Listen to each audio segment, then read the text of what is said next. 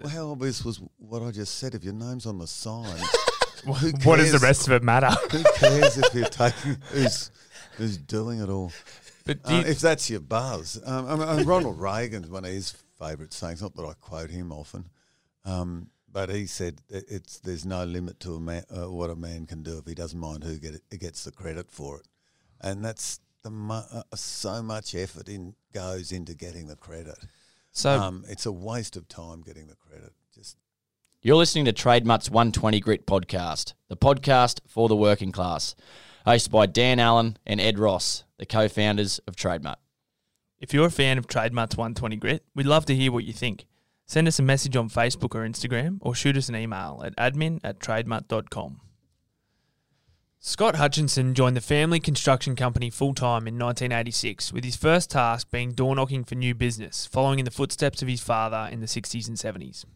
Scott is now the chairman of Hutchinson Builders, which is Australia's largest privately owned construction company, employing over 1,800 staff, completing over 300 projects annually, and a turnover of $2.83 billion in 2019. In this episode, we have an awesome chat with Scott, who is a fourth-generation member of the Hutchinson family.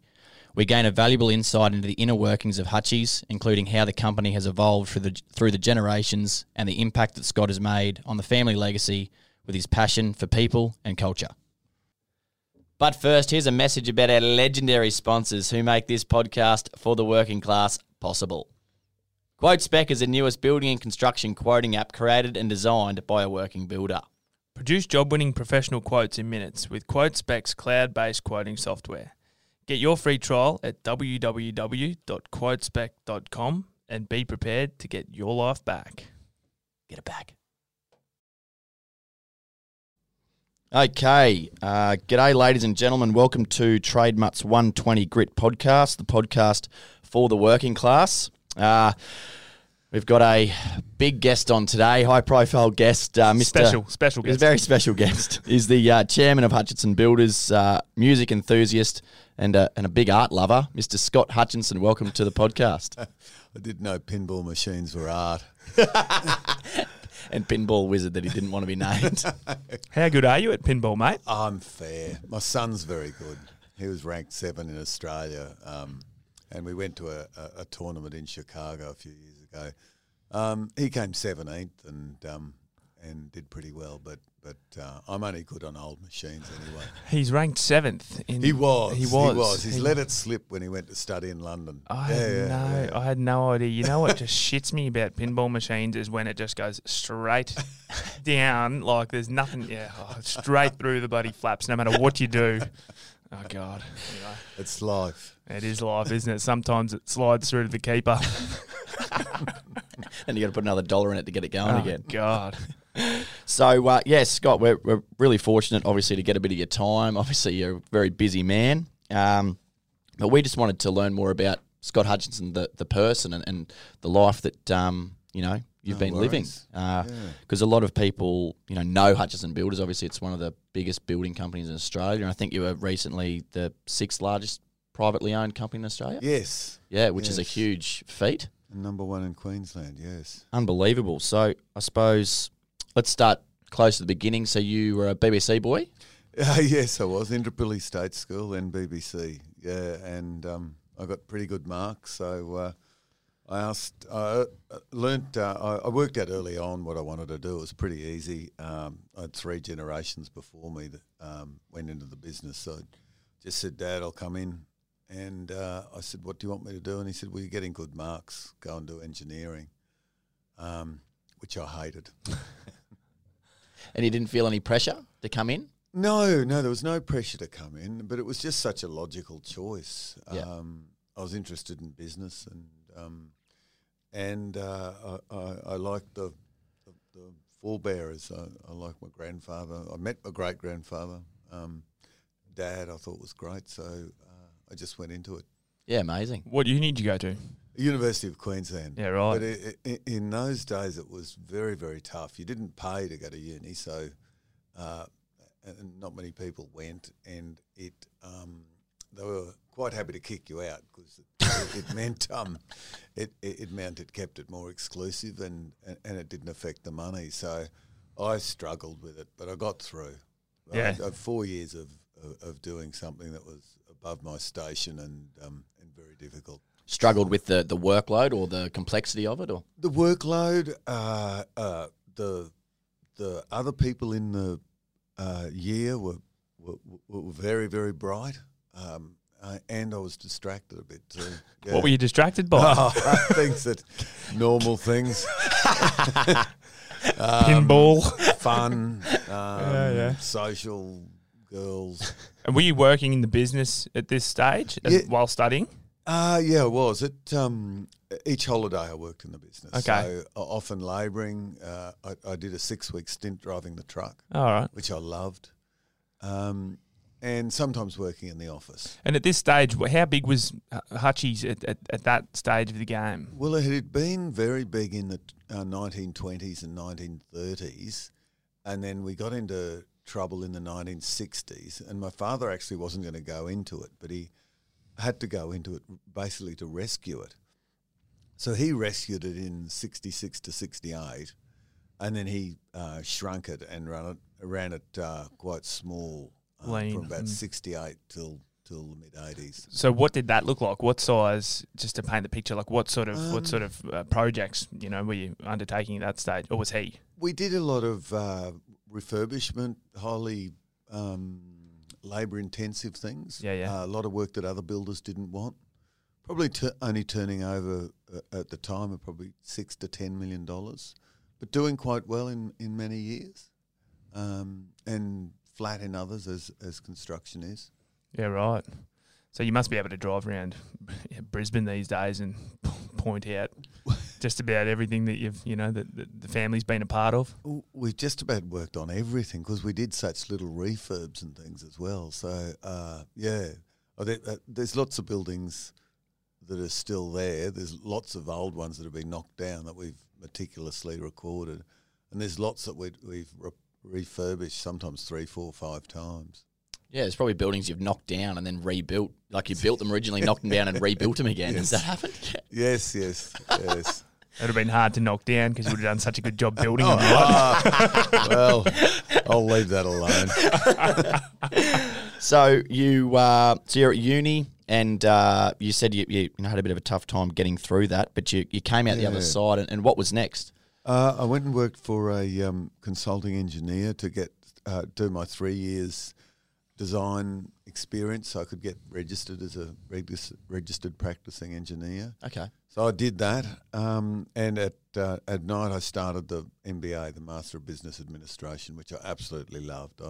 I hated university for 4 years, and then I found I loved the business course. Why do you think that was?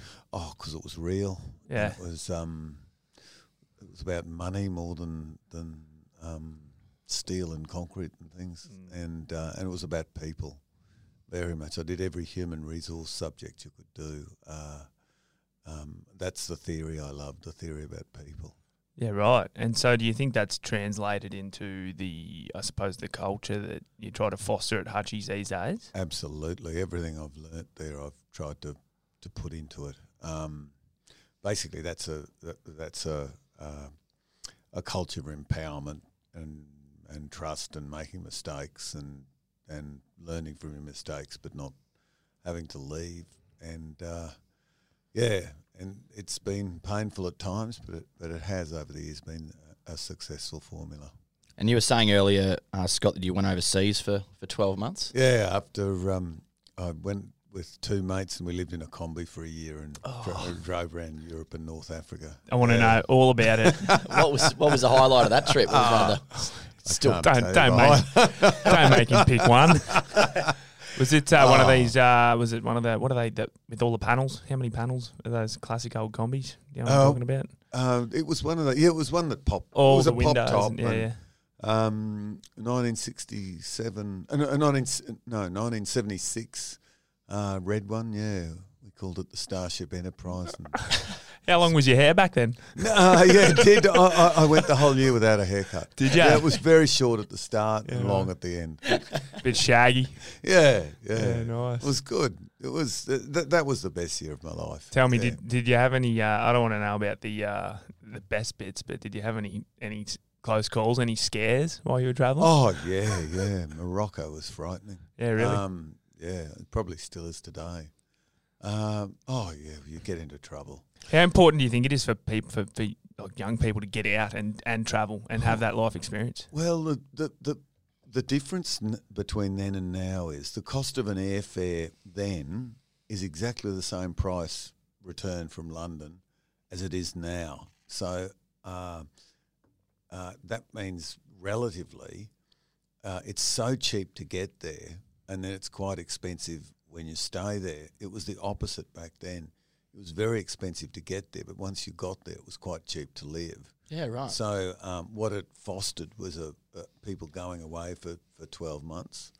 But now the kids seem to do it in 2, 3, 4 weeks. Yeah, just due to the price of staying there. Yeah, the price of staying there, and that's the way they prefer to do it. Yeah, the world's a lot closer. You don't have to go and camp there for a year.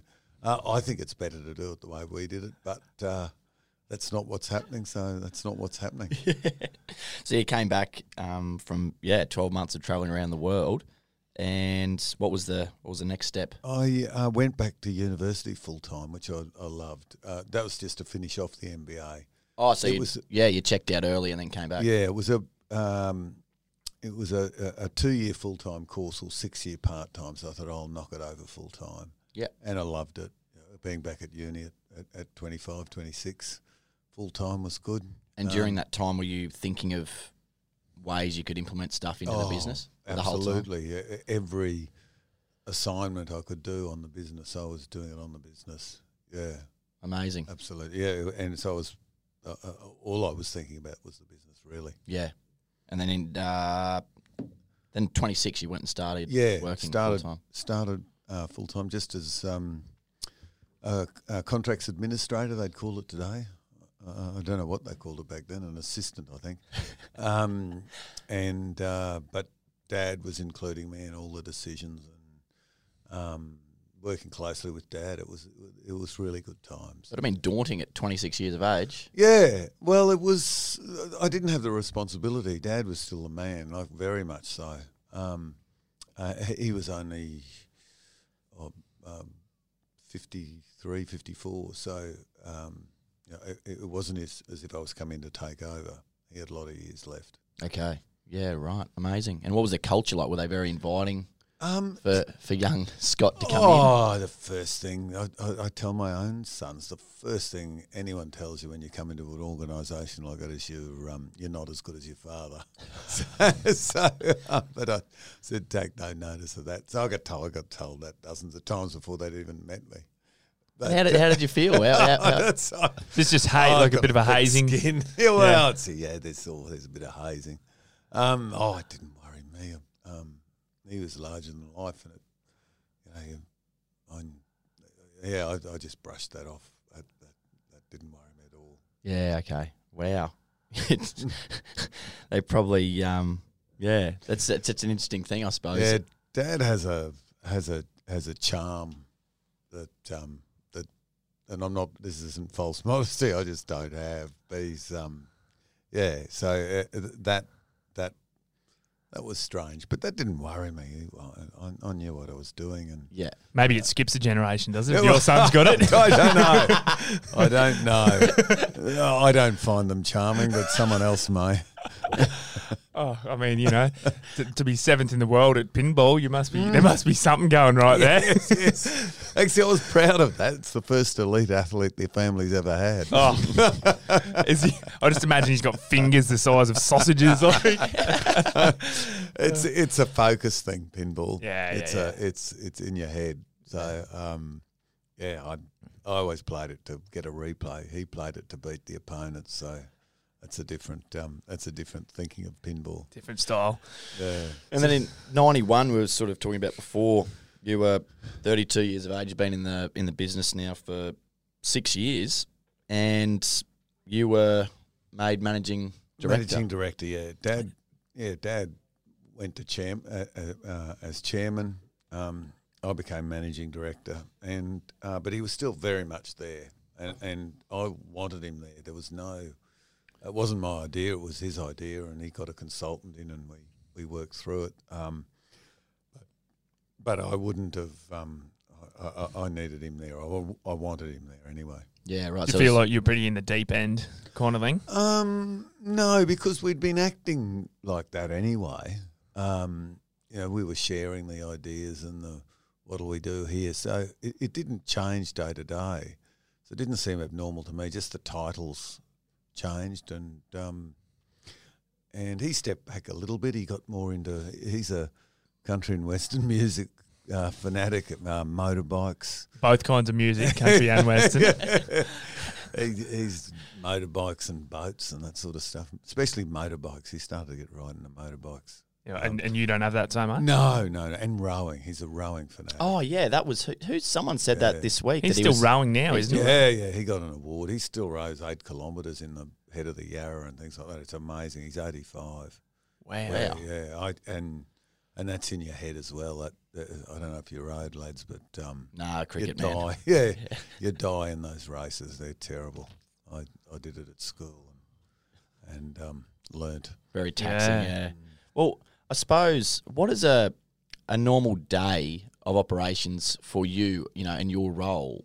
I suppose back in that day. No, when you were 32, when you first took over, what did that look like? Because for Dan and I we've only got this tiny little infant business, and we seem to be running around like headless chooks. Not enough hours in the day. So it's about looking at what jobs are coming in. For us, it was good.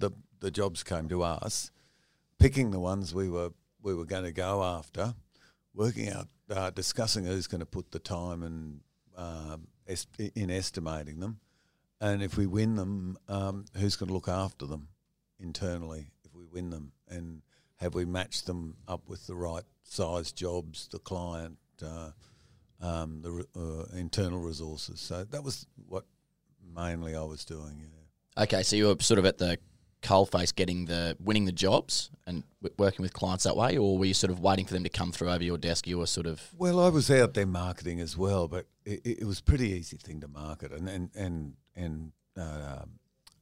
when I came in, we developed that symbol you see now, and business cards and things which were quite revolutionary in those days.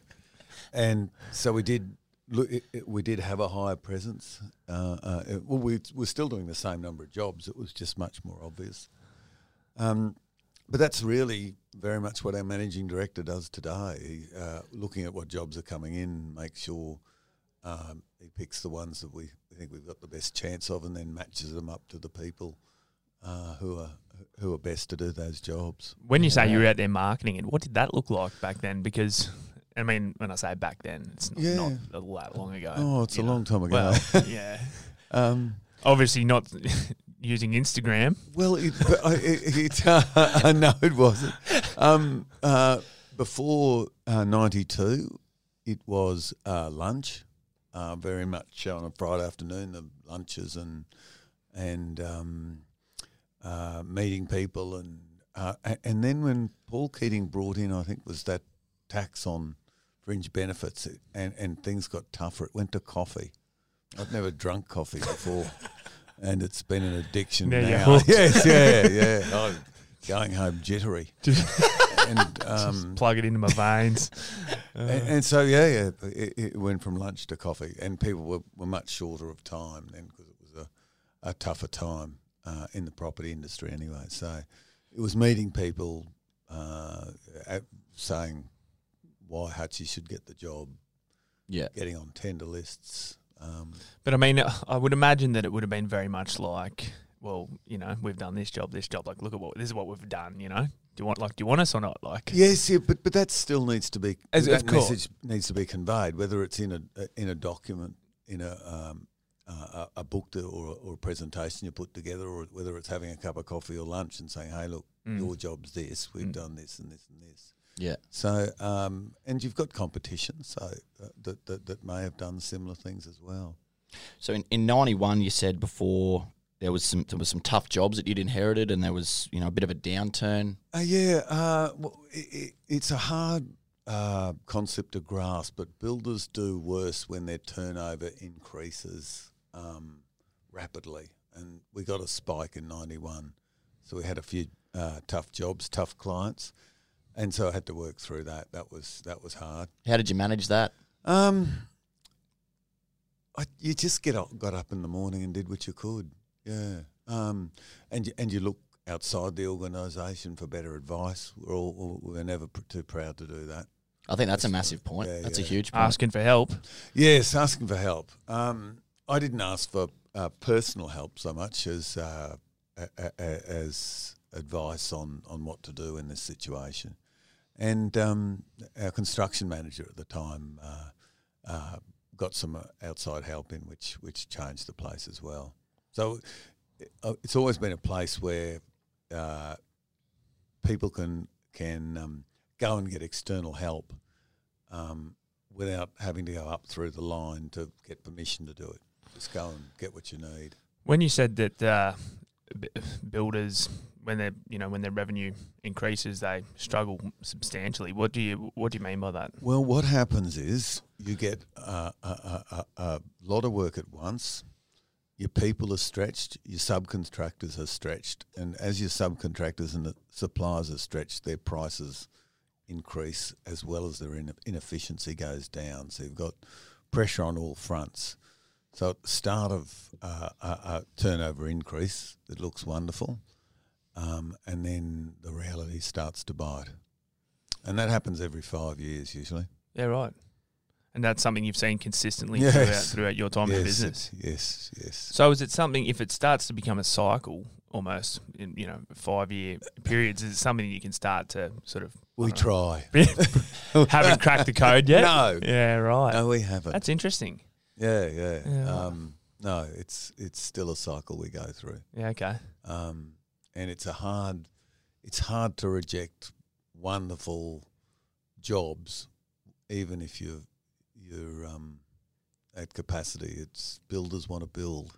You want to say yes to it, yeah. I mean, it's if you say no to a job, or if you think you're going to miss out on one, well, it's like, well, what. And a lot of the jobs you've been working, helping the client design it and budget it for 12 months. So then at the end of it to say, look, no, we can't do your work is a very hard thing to do. So you guys do all that pre-build, preparation, all the planning, absolutely Early everything. contractor engagement, yes. And that's mainly what we do now. And that's really, really what we're good at. And so that's like consultancy, like Well, work? No, it's getting on, bringing a contractor in early to make sure the client is getting the design that they want and the budget that they want, working with the consultants, usually with the client's consultants, and everybody working together to make sure it comes together. And that's much more common than the tender process now, because the tender process was causing hiccups and things at the end.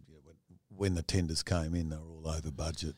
Yeah, right. Well, and that's Rob Gray from Gray Construction said a similar thing about being engaged with the client from the get-go, from the inception of the idea of the build, because, I think so many builders out there, at least from our experience, small-scale builders, residential, come in once plans are all sort of certified, everything's good to go, and you're kind of on the back foot, I think, a little bit. Yeah, a lot of builders can't do the earlier contracting thing, though. They need to just be told what to do. But we've had to get good at it. It's just the situation, design and construct. Yeah, amazing. And in 32, when you were in 91, when you were 32, you got married that year as well. So you took over and you were married. Yes, I did. And how was it managing your new job and your new wife and just making sure that all that was working? Then we had a baby 11 months after that. So it wasn't. It's a time you just tend to handle when you're young, but it's not pleasant. Yeah. Everything seems to be coming at you at once, but you juggle things. I bet the pinball machine got a bloody good workout then, eh? Yes. Yes, it did. And you drink and you watch TV late into the night. And my wife's a corporate person, so she knew about it. Her father's an industry figure, so she knew how to handle it. Yeah, right. You knew what she was getting into. Yeah, she knew what she was getting into and did very well while I was falling asleep on the couch. So, fast forward to today. Now you're not the managing director anymore. You're the chairman. No, I'm the chairman. Yeah. So you've sort of stepped back, I suppose, to a degree. Yes. Well, in 2002, my dad said there's a guy, or 2001, my dad said there's a guy at the Master Builders that he reckoned could run BHP. And I said, well, look, let's give him a go. I've had 10 years of this, and it's hard work, and I was still doing 12-hour days and 6 days. He came in and everybody predicted fireworks because they didn't think I'd let go. I could tell within 3 weeks he had 10 times the capacity that I had, and I had no trouble letting go. And we've been working together now since 2002. What's that, 17, 18 years. So who's that? Greg Quinn. Greg Quinn, right. Yeah. I've never seen anybody like that. Yeah, right. It's, What's his background? He's a carpenter, of course. Yeah, that's What do they say about carpenters? It's when I first walked onto a building site, I noticed one trade lording over the others, and I didn't have a trade, so I was unbiased. But the carpenters walk around, and I'm sure it's something to do with Jesus. I'm sure you guys think you can walk on water because of Jesus. I don't know why, but you carpenters, mate, top of the crop, top of the crop. Well, all those leading hands tend to be carpenters. The site managers tend to be carpenters, and they rise up through the ranks. I have no explanation. Well, I mean, you're there you got to be across everything, I think, as a chippy, right? You're there from the start of the job to the finish of the job, and, You're a chippy. Yeah. Bloody You should declare that. Yeah, I am a chippy. But so are you. Yeah, so am I. But you've got to understand what the sparkies have got to do, and you've got to understand what the plumbers have got to do, and you've got to understand the tilers, and absolutely, the plaster, absolutely everything. And the downside of that is you've also got to deal with the shit that they create as well, and there's, you're always the one who's got to fix something. So I think just naturally you start to... I rest my case. Yeah. he just put the nail in his own coffin. He just explained. Yeah. Excuse me, while I go out and walk on water over here, please. So, he just explained the superiority complex you all have. I'm in the rag trade now. I'm a seamstress these days. So that's such a massive step, not just for the company, but also you as a person to alleviate your position, I suppose, in 2002. Like that's a massive thing to do. Well, see, everybody thought that, but my ego's tied up with the organisation. Who's running it and who gets credit for that is not a problem for me, and it never has been. It was easy for me to hand responsibility to Greg. It was wonderful, actually. It's been really good. I can't ever remember us arguing. Jeez, that's pretty good. Yeah, Dan and I have one of those probably every 2 days. Oh, Barney, nothing wrong with that. I mean, we probably disagree on things and we talk through it, but it's never turns into an argument. And he's usually right, so it's me seeing the light usually. So I guess that in that situation, there's someone that you've identified who's just better suited for that role. I didn't even identify him. My father did. Yeah, right. But I was humble enough to get out of the way, and it was easy. Yeah, I could see the capacity he had, and he's one of these people that can get into the micro, the detail, but also have a view on the big picture as well. And there's very, very few people that can do that. Yeah, wow. But I mean, when your father said, this bloke could run BHP, like, what sort of, person is he? Like, is he just very charismatic, or is he just such a hard worker, or is he across so much stuff? Like, he's a hard worker. He's disciplined. He's straight up. Obviously driven and passionate for what he does He's as well. played rugby league for Queensland. Yeah, right. Just before State of Origin. It wasn't a hard decision. Amazing. He still runs the place, and I go and do these sort of things. So I wonder if there's probably wouldn't be too many chippies out there who reckon they can go from swinging a hammer to being the MD of a company like Hutchies. Yeah, he may have done a course as well. Yeah. Actually, I've never. I don't asked even him. know. I don't know. Are you qualified for this job? Well, we test things by running them, and course. and in 3 weeks I said, "Oh, Dad, this is right. the go." So how does going from managing director to chairman? What does that role look like? It's a massive difference.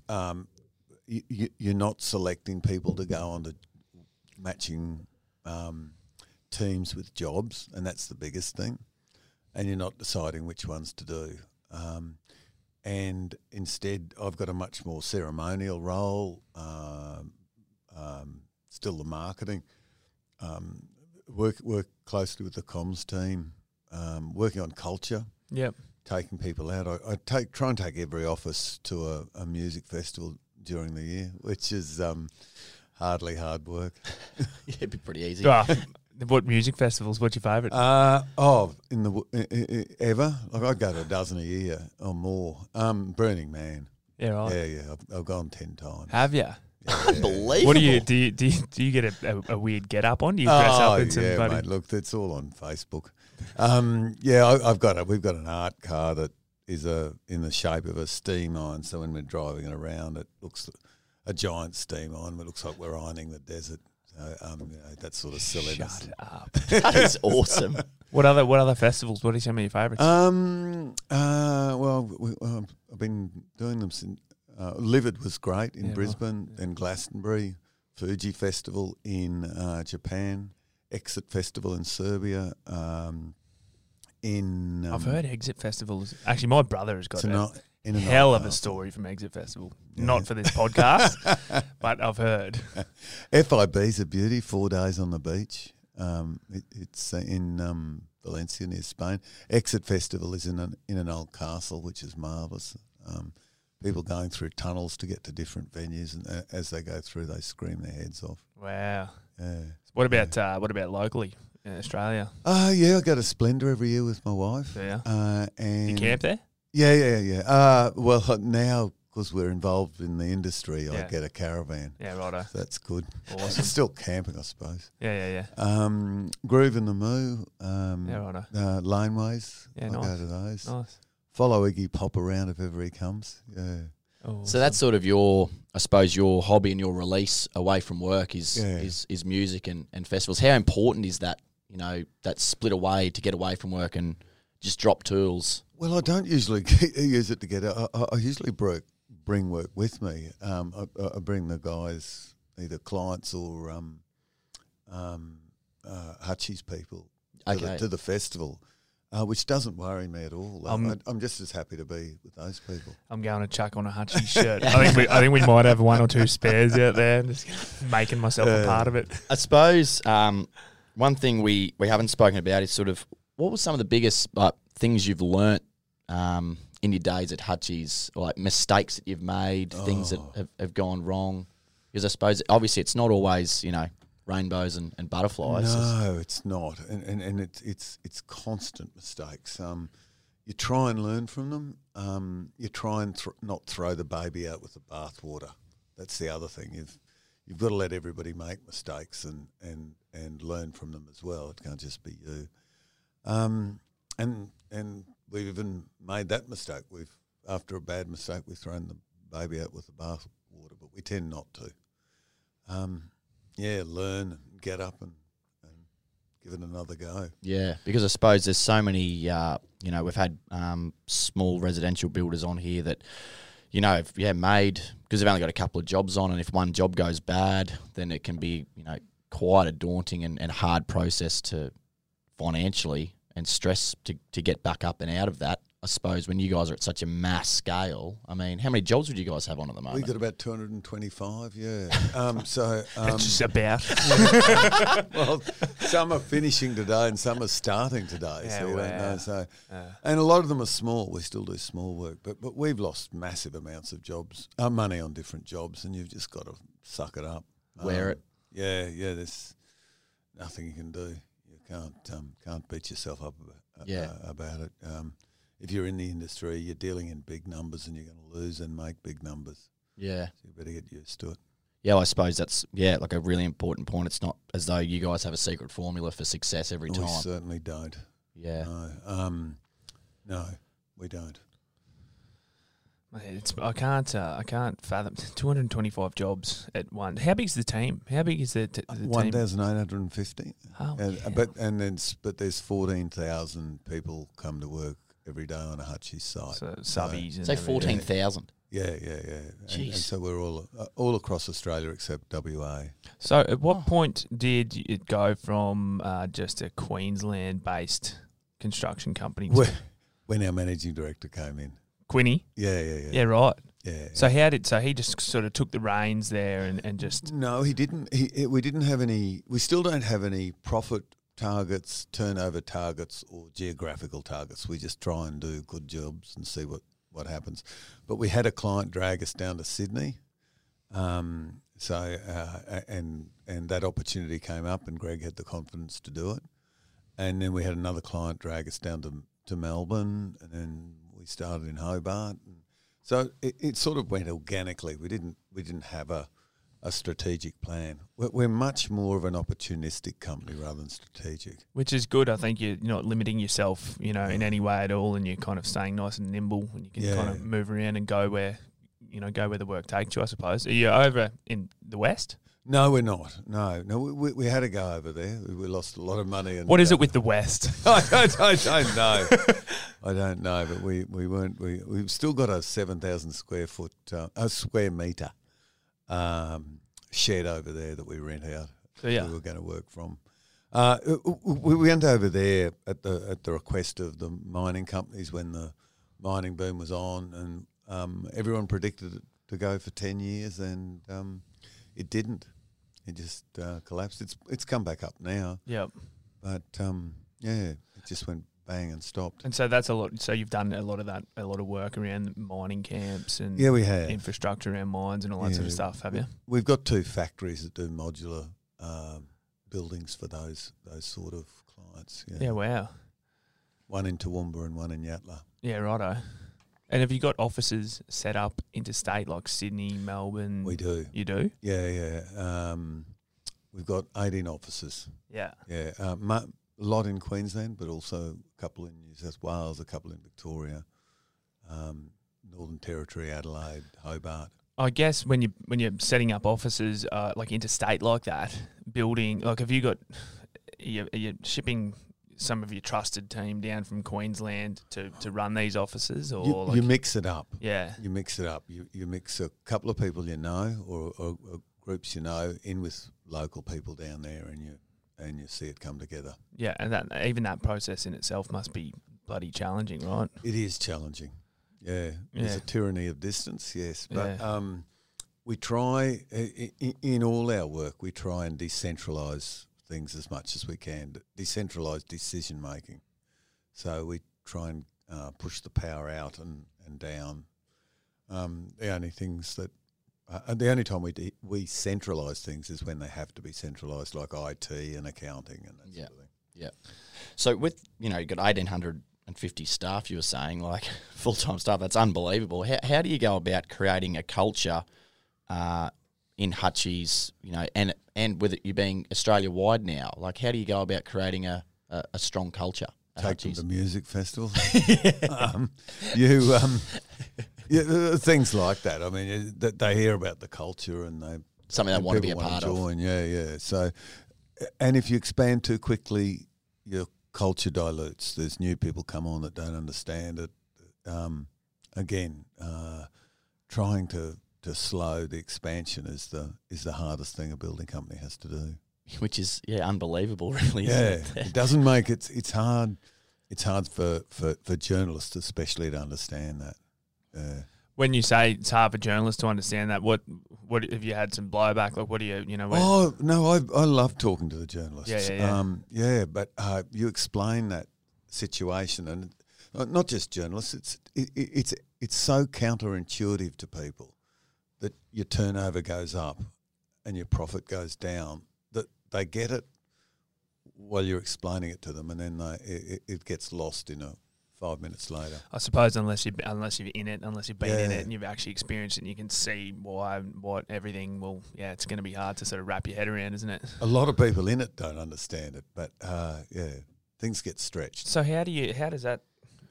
That must be a mind fuck in itself It is. for people who are in it to try to be grasping what is exactly going on here. It's not just that. It's having to say, we're not going to do this extra work because it's going to stretch things. And it's a very hard thing to do. Very hard, especially if you've been working on it for a long time. Yeah, right.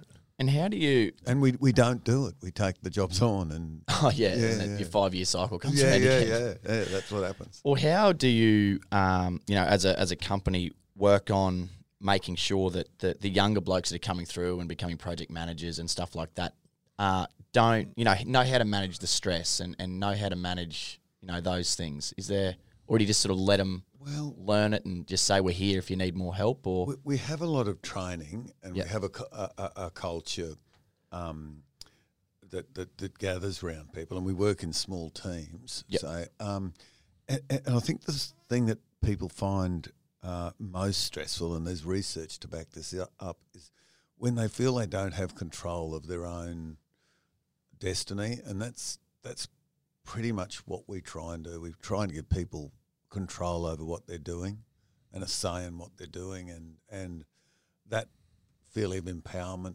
helps them. Sure, they'll often take that feeling of empowerment, take on too much responsibility, and then get stressed. Then you've got to help them. But I don't think that's as bad as the stress that comes from having no impact on your life. yeah.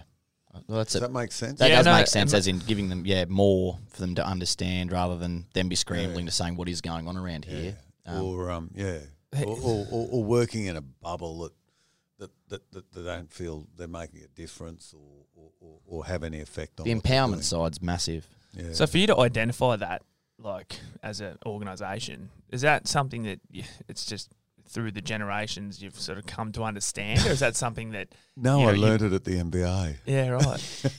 Yes. So is I that learned that at university. Yeah, right. So Yeah, you've actually wow. been taught that it's not Yes. that you haven't brought in external, consultants No. to be like, we need to create this No. culture. You need to.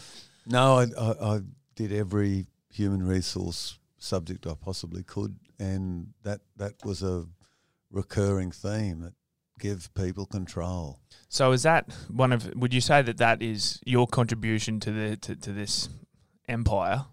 Is that is that what one of your biggest contributions has been? When I say empire, for want of a better word. Yeah, I know. Yeah. I wouldn't use the word empire. But, that's my contribution. Yeah.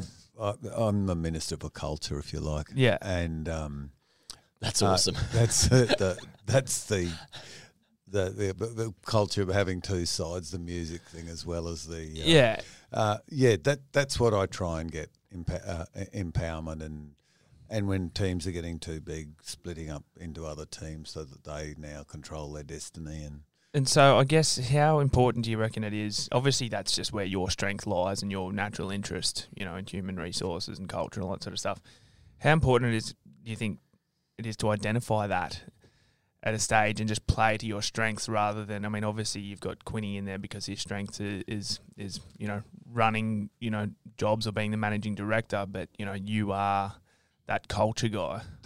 That's a really good question. If I can put it another way, usually the people in power or the starter of the business or the owner of the business has real trouble handing that responsibility over. And I feel it's not just a fear thing, it's an ego thing. And I've just never had that. I can't understand why I wouldn't hand it over to somebody that's clearly better. It doesn't worry me. And my name's on the sign. But do you know what I mean? but if do you he's reckon better, he's going to do a better job. Just let him do it. Yeah, I know, but we've worked at but the ironic thing is that Most people people that don't. people we've worked with, like a small little residential builder, they won't even allow, the little team that we were working for, us any responsibility because they were too proud to alleviate any. It's amazing that, someone of your stature is able to do that on such a large scale. That's something I didn't need to be taught at uni. I just never had that sort of ego. I mean, I've got an ego, but it's not twisted like that. But I guess it's amazing. You're intuitive, and you understand that, Well, how obvious was what I just said? If your name's on the sign, what does the rest of it matter? Who cares if you're taking who's doing it all? But if that's your buzz, Ronald Reagan's one of his favourite sayings. Not that I quote him often, but he said there's no limit to what a man can do if he doesn't mind who gets the credit for it, and that's so much effort goes into getting the credit. So it's a waste of time getting the credit. Just get when your name's. It's so true. I mean, it's brilliant. But do you reckon that goes back to I guess this idea of masculinity, or this kind of old school sort of approach to leadership and being the top dog and all that sort of stuff? I don't know, because it's not in me to think like that, and just as I'm explaining it to you, you're seeing that it's logical. So I think you're probably best to ask somebody who somebody who's caught up in it. Who's caught up but in then credit. you get the opposite though, then, because you just get the that sort of clouded perception and view that there is no other way, and I've got to be the buck stops with me, and if I relinquish any control, well then who knows what might happen. Yeah, that's true. Well, that's a different fear, but in a lot of big organisations, a big chunk of your day goes into internal strategizing, which is just such a waste of time. It's just terrible, and I try to eliminate that. I probably believe I've done that more than I have. There's probably more politics than I think, but I do try and stop the stupidity of people competing with each other internally or strategizing internally. Yeah. Well, what's the next step for Scott Hutchinson? Like, what's the future look like for you personally? My son's just come back from London Business School. We've got a problem job in Melbourne, so I've sent him down to work on that. So, so he learns what a job's like. He's a quantity surveyor, and he's done an MBA in London. So he's sort of combined the combi trip with the uni thing over there. And so I'm planning to hand over more responsibility, my sort of responsibility to him. Greg's my age, so I'd love another 20 years out of him, but I'm realistic. So that's something that's going to happen. We've got a succession plan there as well. So over the next 5 years, I suppose that's going to happen. I'd like to go to more music festivals, and I'd like to take Hutchie's people to them. Yeah, right. And your son, did he always want to come into the business as well? No, he didn't. He told it at 18 he saw an alternative life and told me to shove it, and then 9 months later came back and said, I want back in, and I told him to shove it. And then we sort of worked something out, and he went back to uni. Oh, that's right. He had to do 10 weeks living and working in our factory in Yatala in the middle of summer, and he lived on site in a site shed and made modular buildings every day. And he did that and went back to uni and said he's on track now. So was that you saying, if you can do this, if you go down and do this, well then I'll reconsider? Yeah, and it was kids don't want their license these days as well. I understand why, because it's not as important. I said he had to spend 10 weeks down at Yatala and learn how to drive. He could drive a ute round all night because it's on private property. Yeah, and he had to get his license at the end of it. So. Yeah, he had to do and never leave sight. So it's not. It wouldn't have been a pleasant 10 weeks, but he reckoned he loved it. So he's showing that he wants it. Yeah. I said, yeah, right. And I had Plan B. Yeah, right. But he's come back keen as mustard. And you said that you've got a succession plan in place. Is that a difficult process for for a company this size and for the family? No. Or is it just a process? No. Well, there's two. There's the succession plan of ownership, and we've got a history of just grabbing one child and making it theirs and sorting the others out. But that sees that it doesn't dilute into cousins and aunties and people having different ideas. And then there's the managerial succession, which is what follows Greg. And my father's obsessed with succession and has been for 10 or 15 years. So he's been driving that, and he's been making us report about who's going to, if we get hit by a truck tomorrow, who's going to go into it. And he makes every board member think like that. Yeah, right. And so with Greg, obviously Greg's been instrumental in this past 20 sort of year period. That's an understatement. Yeah, but how do you, like, it's almost like he needs a little apprentice or something. Like, that's been happening. Yeah. But we're replacing him with two people when right. he goes. And hopefully that won't be for 5 years minimum, hopefully. Isn't that what anyone wants, isn't it? When to be replaced by two people. Yeah, that is what anyone wants, yeah. He'll be telling that story. And a lovely piece of Hutchie's culture is not many people were putting up their hand. It's something we had to go and talk to different people, would they do? Yeah, right. Whereas in a normal people will be knocking on the place, door. people will be stabbing each other in the back to get the position. Yeah. Money and power and... But it wasn't like that. It was like, okay, who here would like to do this? Well, that's a credit to, you and the rest of the board, I suppose, for creating that culture. That's because, like you said, most other places could easily get pretty toxic, seeing an opportunity like that and people trying to, stomp on top of each other to get to that. That's normal. Position. That's what normally would happen. Yeah, exactly. So, you see that in politics daily. Yes. Well, that's a special case. Yeah.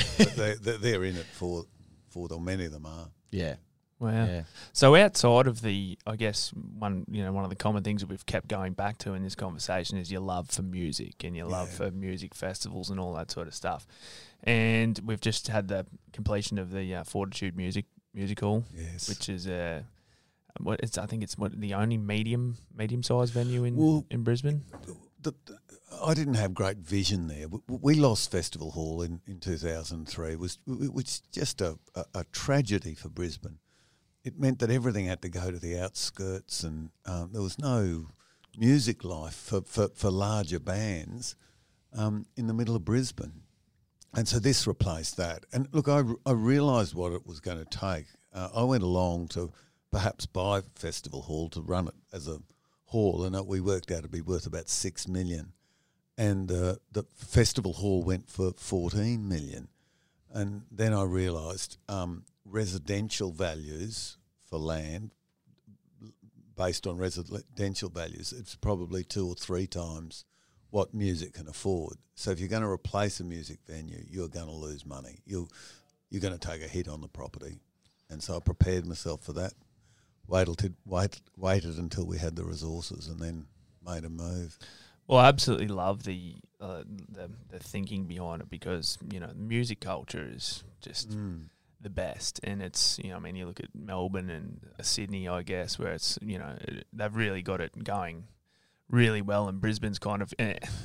And you've got River Stage, I suppose, which is nice. It's an awesome venue, but what is it, 10,000, I think, capacity? And it needs upgrading too. That's our next project. Well, we'd like it to be. It's awesome, but it needs some things. It needs some cover to the mosh pit and some side. Yeah. We've got some ideas. Do you? Yeah. Right. When can we expect? But you can't. You can't make it lose its open air feel as well. So that's the challenge. Yeah, well, that's one of the best things. I think it's probably my favourite open air venue. Did you see the Prodigy there? I didn't see the Prodigy there, but my God. Yeah, that was. And then, of course, there's my favourite venue in Brisbane, which is the Triffid. Yeah, I absolutely love going to the Triffid to watch music. The Triffid's probably the best venue. Well, many people say the best venue in Australia. The Acoustics are, and but it's got a cap of 1,000 people, so you're not going to have New Order play there or Grinspoon even. You can't get the big bands there, so you've got to go to a bigger space. Mate, it's it's really cool. I'm thoroughly impressed by that aspect. And what about the bees? You've got the bees at Hutchies, right? Yeah. So tell us That about was the me. bees. That was me. I just heard about urban bees, and it was just such a good story. I mean, bees say cooperative hard work. Birds and bees means Netflix and chill. It's just got the whole thing, and then you get this product at the end, and then there's documentaries on TV saying if we don't protect the bees, we're all going to die, and we've got roof space all over the country where we can do it, and everyone just took to it, and so especially Cairns and Townsville, they produce gallons, they ship it down in trucks. So it's a really good story, a really good thing that people enjoy, and they enjoy the honey. And that Subaru was just there, right? At Toowong? Yeah, we bought Subaru, yeah. Oh, righto. So, because my housemate got his car serviced down there the other day. He's got a Subaru Outback. And on his passenger seat, when it was done, was a little vial of honey with the Subaru label on it. Now, I don't know if it's got anything to do with... I don't know. Is that a bit of cross-promotion? I have no idea. Sorry, I should explain to your listeners. A Subaru are next door. Yeah. And we have a good relationship with them, and we've bought that site, and they rent it off us now, and then we're going to expand there if we need to in the future. They may be stealing our honey, but I very much doubt. Have we got a scoop? This is another scoop. Yogi Bear. I don't think AP Eggers get into stealing honey. I don't think that happens. I'd say people have got our idea. At any function we sponsor, we always leave a bottle of our cheesy heart-shaped honey. Yeah. On the table, and it's always gone. Often they'll leave other presents there, like pens and things, but this always goes. And bottles. Does that all come from the roof there at Toowong? No. Cairns, Townsville produce most of it. So you've got setups up there. Oh, we've got setups 18 sites around Australia. Wow. Yeah, right. No. On all our offices, we have beehives. Really? Yeah. Actually, tomorrow we're taking delivery of a specially designed native bee, stingless bee one. So we're doing an indigenous bee hive at Toowong tomorrow. You're kidding me. That's so great. Do you know what sort of bees you've got at Toowong there? No, man. We've got proper. Is it avarists? Not sure. Rating them. Sounds about right. Yeah. Looking after bees. There's a lot more to bees than just rating the honey. Yeah. Because I've got, I'm riding my gardening at the moment, and I've got about 19 tomato plants at home. I was out there on Sunday morning. I know I live at Toowong there up on Birdwood Terrace, and I was just talking to my housemate. I was like, fuck me, there's no bees around here. I really need some bees. Out of nowhere, this blue-banded native just came swinging around and started having its way with my tomato flowers. And I thought, I bet you this is a Hutchies bee. Well, it's branded. It's got the blue ring on it. It's a branded Hutchinson bee. Blue-banded, yeah, bee. This is a bit sick, but I think most of the pollen from the honey at Toowong comes from bees getting it from flowers on the graves at Toowong Cemetery. Well, Circle of life. Circle of life. They'd be very fertile flowers, that's for sure. The honey doesn't taste bad, so yeah, right. So you're a bit of an environmentalist. Oh, mate, we all do what we can. Yeah, I drive an electric car, Yeah, right. and we put we've got solar on all our buildings and things, but electric car, so no one can hear you coming. But I go overseas a lot and burn a lot of jet fuel, I suppose. So I do what I can, and I think if everybody does what they can, it helps. Yeah, the electric awesome. cars is good. Yeah, cool. Oh, I love it. Well, I mean, it's been a bloody unbelievable Thanks, chat, mate. Scott. I mean, thanks so much for your time. I know our listeners are going to be, really blown away with, your story and how you don't sort of seem to have an ego, and it's just an everyday knock around bloke. I can't believe he's taking us to Burning Man next year. in the iron, in the floating iron. If anyone's at Burning Man and they see the iron, flag it down. Say, hey, Hutchies. Flag it down, and you'll get it. a bit of taster of some honey. Well, that's what people do. They flag down and say, hey, some such and such on board. No, but get on board. We just pick people up and drop them. That's all we do every day. Just ride around in this thing. It's fantastic. So awesome. I mean, thanks for taking time out of your busy schedule. Worries. Really appreciate it. And, hopefully we can keep the trademark shirts coming into the Hutchies men, keep the conversations going. Yeah, thanks, lads, for what you do. This is a really, really good idea. Thanks.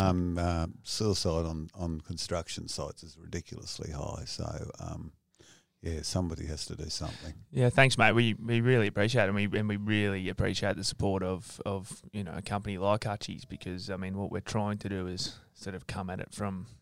There's no point throwing more crisis support services at people. It's a cultural thing that we need to change, and that's far earlier on in the piece, and it takes open conversations like this one, just chewing the fat, just no egos, no nothing, just talking. Taking yourself less seriously, I think. Oh, mate, Send them all to Burning Man.